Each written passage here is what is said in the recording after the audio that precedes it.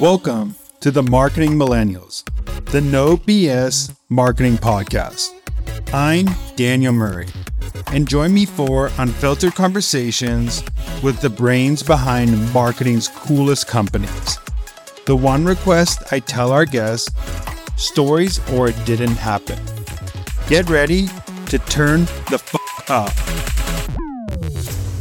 A lot of people are driving traffic and not necessarily knowing what happens after someone fills out that form. So if you don't know what that experience looks like, you're probably wasting budget. Even if your channels are performing great, if you have high engagement, you have to really be mindful of where you're sending people and what that experience looks like.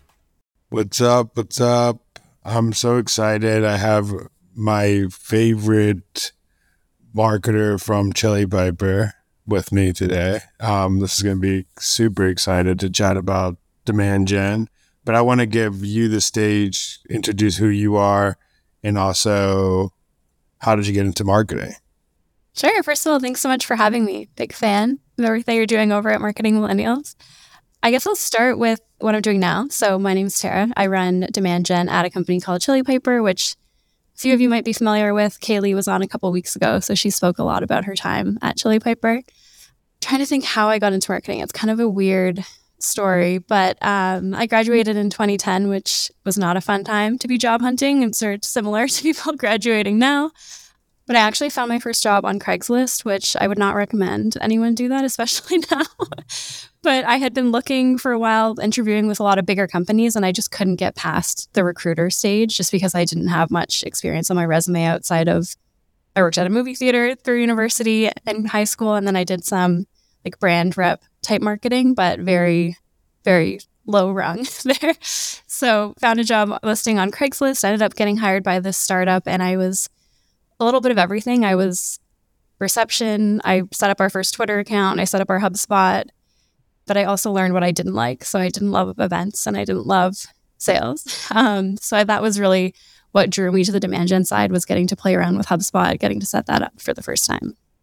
I want to go into a topic today. We chatted a little bit before the episode about how you're thinking about demand gen and how demand gen should work closely with organic social. So could you dive a little bit about your thoughts on that? And then we can dive how you're executing that right now at Chili Piper. So I mentioned I was kind of a team of one in the past, so I did a little bit of everything. But from there, I moved into more structured marketing teams where demand gen was really, we ran the marketing automation and we ran paid, and we didn't really interact as much with the rest of the marketing team. So it was pretty siloed in my experience. And what I really enjoyed when I moved over to Chili Piper is that the teams worked a lot more closely together. And I was able to see, obviously we're on LinkedIn a ton because that's where our ICP is. And I was able to see what was working for the organic side and starting to apply that on paid, which has been really successful for us, but also a lot of fun versus just coming up with ideas for paid ads on my own, which can be pretty isolating if anyone has been in that boat before, just trying to come up with creative copy and taglines by yourself. So what is the process like to take an organic post and then move it over to paid channels? I like to think of organic as kind of a testing ground. So obviously we don't want to put every single idea we've ever had onto our LinkedIn page, but running things at least once a week, we do essentially a Piper takeover. So someone new from the team gets to run our LinkedIn account and play around with it. And that's where we can really learn from people that are customer facing. So on the sales side, people that are AMs, and they get to post pretty much whatever they want. We give them some copy editing help if they want it, but other than that, they're free to run the account. So not just working with our organic team, but also just the team, the broader team and customer facing roles, we're able to learn what's resonating. And I can see, like, for example, this meme that we posted as kind of a joke really took off. So maybe I should put some paid behind it. So it's not a set process, but I like to test things out on the organic side and see if our audience responds to it first.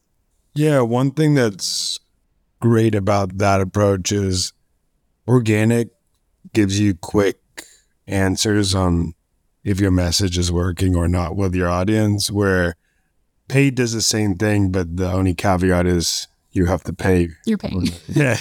So it's for your approach, it's better to run the creative you're running too, but see what's working on social, see what's hitting. Maybe it's a message, maybe it's a meme, maybe it's a creative, and then if it is working, you bring it over to paid channels. What channels have you been running organic? What have you seen organic social posts working best? Like, what channels do they work best on right now?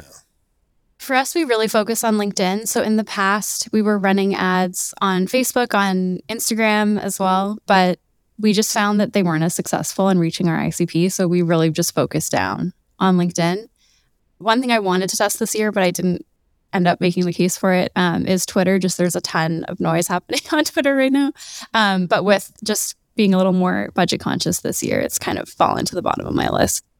Yeah, let's go into the budget consciousness right now.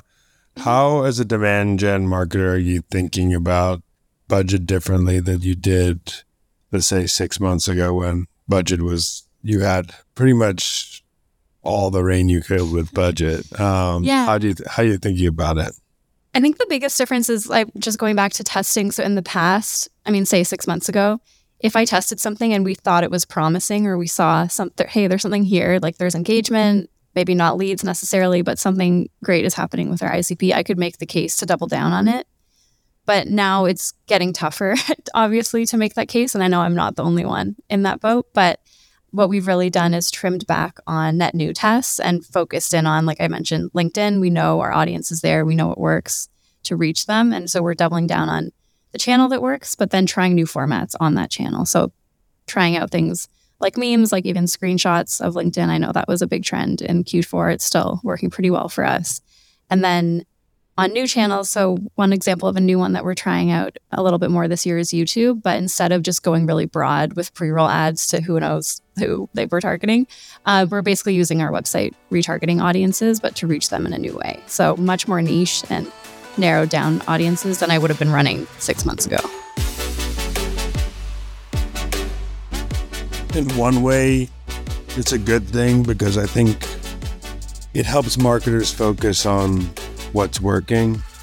Obviously, it sucks as a marketer that you don't get to test new things or have budget to do whatever you want, but at least it gets more marketers in the mindset that, hey, let's double down on where our audience actually is instead of guessing and playing the guessing game, because a lot of marketers do play the guessing game out there. So it kind of is a good thing, even though it's not. I trust me, we all want budget, but at least the lesson you can get out of this is the ability to focus. I think a lot of us have been, especially me, have been all over the place of like, what channel should I be on? What should I be on? At least now with budget cut, you have to look at efficiency of the channel you're on. Yeah, and I think just efficiency across the board, because a lot of people are driving traffic and not necessarily knowing what happens after someone fills out that form. So if you don't know what that experience looks like, you're probably wasting budget. Even if your channels are performing great, if you have high engagement, you have to really be mindful of where you're sending people and what that experience looks like. Yeah, I think that's also something that in B2B that a lot of people forget is a lot of marketers spend 80% of their time on trying to create new leads or capture new leads, whatever word you want to use, but they don't go the next stage of like, how are these leads converting down funnel? They forget like that's as important as you running ads on LinkedIn and you running, because the only goal of paid advertising, like the first goal is like to sell the click. And then whatever happens after that is your landing page is not to sell the next click. And then your form, then the next step is to sell the next thing. You can't think of like the ad trying to sell something. Otherwise you're going to do the wrong things on the ad. The first thing is to get the attention of the person to sell that click of the ads. Yeah. And I think that's why you see so many B2B ads, especially on LinkedIn, look the same, because they're not trying to sell that click. They're trying to sell, hey, we have this G2 badge and our product is so great. And I don't know if those ads are performing for anyone. I doubt it. But I think they fall into that trap of trying to sell themselves right away instead of, to your point, selling the click and then selling the next one and selling just kind of that natural journey down what people want to discover versus, hey, this is us. We're so great. Check us out. I mean, there's always simple stuff like, I know you unplug it, but like having calendar on form so you skip 2 steps of having to get a lead in and then book a meeting and then stuff like that. We used to do that with Chili Piper at Chow Now. I've done it at other places too. So, and I think if you're owning pipeline, it's a different story because you have to think about all those conversion rates down funnel. But a lot of people are only measured on that MQL, which that's where a lot of the problems come in. That's definitely changing, at least from what I'm hearing from marketers, is even the people that their goal in Q3 last year was MQLs, now all of a sudden it's pipeline, and they don't really know how to approach that, but they obviously have to bring in revenue for the business. Yeah, because it was a nice to have, because now what really matters is CAC payback and how the cost of acquiring a customer. Like, it actually matters a lot now, where before, I've been in companies where it's you could push that number a little bit more because we know that eventually someone will come down the line. But now your CAC payback, your blended CAC, everything needs to be tied up. Otherwise, you're screwed as a marketer. I don't want to get into the whole dark social thing, but there's a lot that you can't track. And obviously you guys know this since you're listening to this podcast, but we try to focus on that blended number because, again, when you try to pull out just the channel, you're not seeing the full picture, but always trying to keep that blended number down. I love that because also the problem is what happens, and you and Chili Piper do this very well, is even if you look at blended, for example, you might still think that the inputs are Facebook, LinkedIn, and Google. Even though and you say oh wow, Google is bringing down our blended or organic or direct search is bringing on a blended, but it really could be we did a podcast, we were crushing it on LinkedIn, organic social, and that's why it's great that you work closely with organic social, because I think that's a big reason why Chili Piper has a name, because you're active on both, not just one. Yeah, if someone comes in through branded search, I know that that's not the first time you're hearing of us. You didn't just think of oh, I should Google Chili Piper. You probably had a reason. So if you're following just straight up CAC per channel, it would really send you down the wrong road of, we should double down on branded search. But you're going to have diminishing returns if you're not doing the organic side as well. What are some tips for people who are running LinkedIn? How do I successfully run a great LinkedIn campaign? Because I think this is something people don't do very well. So how do you think about a great LinkedIn ad? It really comes down to who your audience is. And I feel like that's the cop-out marketing answer, but it's true. I'm in a pretty unique space where I'm essentially marketing to myself and my peers. So I can have some fun and play around with that. Some industries you might not be able to have as much creative freedom if you're selling to someone in IT or the CRO. So you have to keep that persona in mind for sure.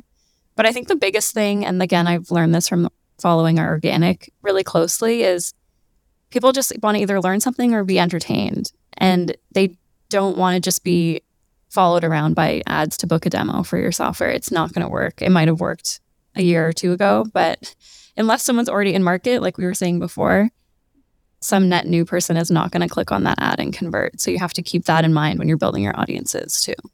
Yeah, there's only 2 ways someone is going to convert if they're not in market right now. It's one, you have one of the best offers in the whole world that someone, it's the cheapest price, or you're giving them the $500, $200 Amazon gift card, LinkedIn ads. Those are really good offers, but it doesn't mean that person has that pain right now or needs the solution. So staying top of mind with what you're doing with Chili Piper ads are how I like to see it too.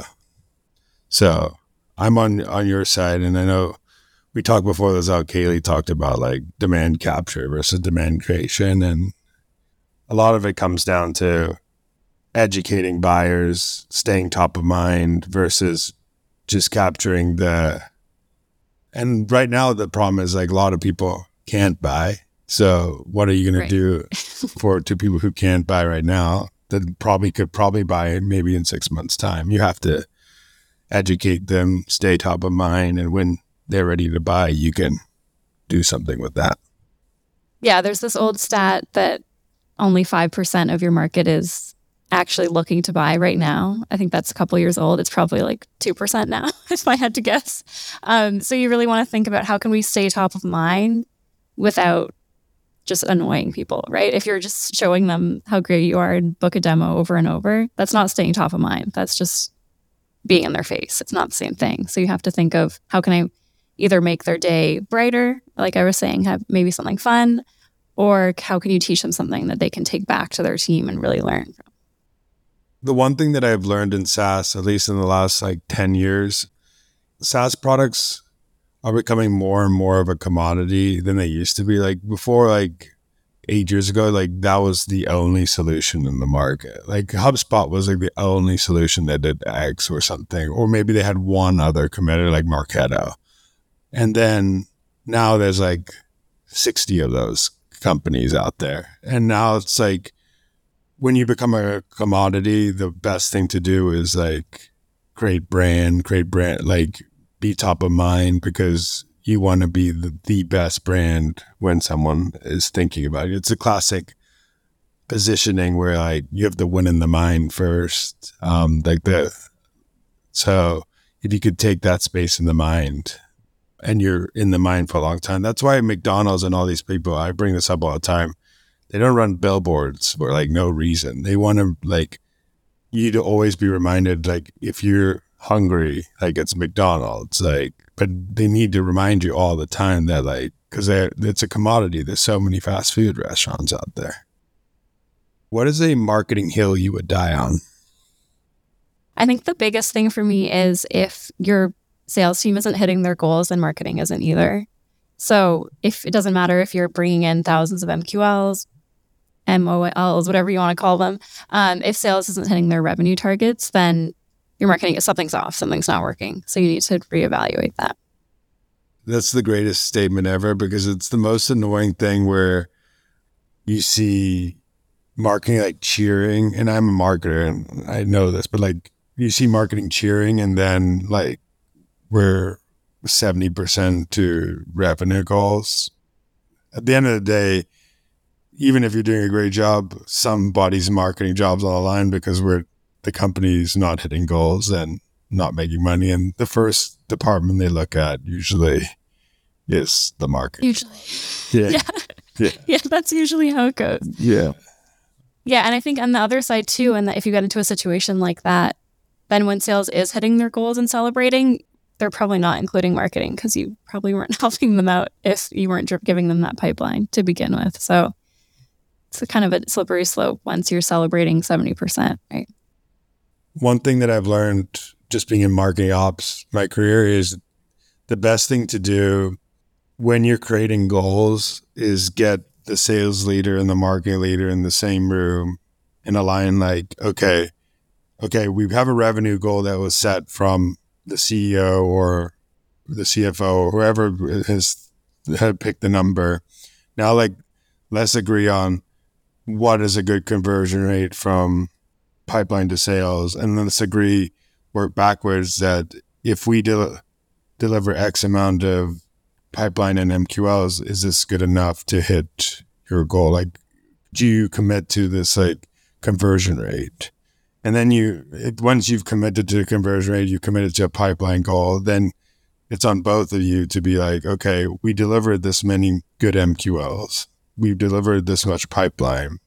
Now, are you hitting that close rate goal we've agreed on? So it's all about aligning those goals up front. So there's no shock. You both signed off on this. You both are accountable for this. And then also what it does is you start doing more actions to help sales too, which that's the problem a lot of market. You don't think about, you do the things like we talked about at the beginning.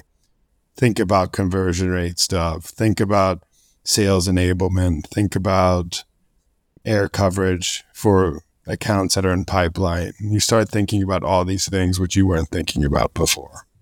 Yeah, and another big one that's come up this quarter, at least for a lot of people for the first time, is just post-sale too. So how can you support cross-sell? How can you support renewals? Obviously for software, those numbers are huge and really important to the business, but a lot of marketers aren't even aware of what their renewal numbers or churn looks like. So that's one place. If you were feeling insecure about your role, like we were saying earlier, that's one place in the business that I would dig into if you can. What I used to do too, which I think marketers should think about, is like diagnose your channels and see what channels at the bottom of the funnel are either like getting stuck in onboarding or are churning, because also that affects like LTV to CAC. As much as like you can have this like blended LTV to CAC number, like I've seen this a lot. What happened with Facebook a lot is leads came in, not saying this was for every business, but leads came in, they closed, they did well, and they were like the quickest channel to churn. Versus I've been not many, if you don't do the analysis all through the funnel all the way to renewal, because you also, word of mouth is technically the best marketing channel out there. So if you're not focusing on how to get your customers excited as well, because everything is marketing at the end of the day, as much as people don't want to think, like every touch point is marketing and every touch point is brand. So you have to think about retention, you have to think about sales, you have to think about conversion rate in the funnel, and you have to think about creating and capturing demand. Yeah, anecdotally, I knew that our customers were super important to us for word of mouth, but just literally right before this, I was going through our self-reported attribution for March, and the amount of people that say, oh, I saw PandaDoc was using you guys, so I trust you, or oh, I saw this customer was using you. It just comes up so much more often than even I expected. So if they didn't have a great experience with us, we wouldn't be seeing that come through in that reporting. So yeah, I think that's also a good point you made, because I think a lot of it also comes down to getting feedback to the product team. Like if your product is not good, then it's hard to do marketing in general. So luckily Chili Piper has a great product, so it's way easier than someone who doesn't, but it's still a hard market right now, I'm not saying, but that's why you have these raving fans. You also have great customer success, so that also helps too. So the alignment of product, customer success, and doing cool marketing on that side of the business helps a lot. And as a marketer, you might not feel like you have the power to control things like product, like customer success. But if you're hearing things that aren't working or getting feedback from the market, I think it is on us to share that internally and escalate and see how we can help solve that. And going back to what we talked about at the beginning, one of the best ways to find that is like organic social. Mm-hmm. Because that's where people are giving most of the time, their honest feedback or honest comments of why they love your product. And if you see someone who's coming back to your content over and over and over again, that's also a customer. It shows that they love Chili Piper or they love your brand. So that's a great place to go look, because I bet you see tons of testimonials that are people writing posts that you are unsolicited, that people are talking about your brand, or there are some times where people are posting things that aren't that good that you can go send to product as well. Yeah, especially even outside of social and communities. I'm in a bunch of them on Slack, and you see all the time people saying like, hey, I'm looking for a new direct mail vendor. And you see a thread of like 50 responses of people weighing in with very specific feedback on how things went for them when they switched. So you can't always be there, but if your customers are having a good experience with your product, that'll come through in those places too. That's actually a really great point. I think that's the most unsolicited advice, is when friends are telling friends what they like. And like DG's community, this happens all the time. People ask advice. I see it on Twitter more and more too. Like people will be like, what is the best software for X? And then you see people replying to people the fight between two brands, and then it's so funny. I love it. Yeah, you see that a lot. I'm always hesitant to weigh in. I like to just observe for a while and see. But if you started marketing over today, what is one piece of advice you would give yourself that would have changed your career? I wish I had tried out the sales side more. I think I mentioned early on, I had some very minimal experience with inbound sales when I first got my first role. And I really quickly decided, nope, this isn't for me. I don't like this. And I wish I had stuck with it just a little bit more, just to push myself to know the sales side more and just to be able to relate to sales more. I think that would be honestly a good experience for any marketer, but especially for someone like me who isn't super outgoing, isn't a natural salesperson. I wish I had pushed that a little. That's a good point, because I wish I did more sales stuff as well, because I think one thing to be able to align with sales and understand sales is you have to have done that role. Luckily in marketing ops, used to spend a lot of time with sales, so at least I saw their pains and heard their pains and talked to them all the time, but I still didn't actually 100% know their pains because I wasn't doing their role. So yeah, to do it is a different story than to just empathize. I want to give you 1 or 2 minutes to say where people could find you, where people could find Chili Piper, anything you want to talk about right now. I would love to connect with anyone listening on LinkedIn. You can probably just search Tara Robertson. I'll come up. And I'd also love any feedback on our podcast Demand Gen Chat that I've been hosting. We have a new season coming out really soon. And lastly, we're almost at 55K followers for the Chili Piper page. So I'd love if anyone wanted to come check that out and give us a follow there. Yeah, go give Chili Piper a follow. Their podcast is great. Tara is a great host on there. So go listen. And thank you so much for joining. Thanks so much for having me. Thanks so much for listening. Tune in next week to hear more great insights from marketing's coolest operators. If you haven't already, please consider subscribing to the Marketing Millennials podcast and giving it a 5-star rating. It helps bring more marketers into our community.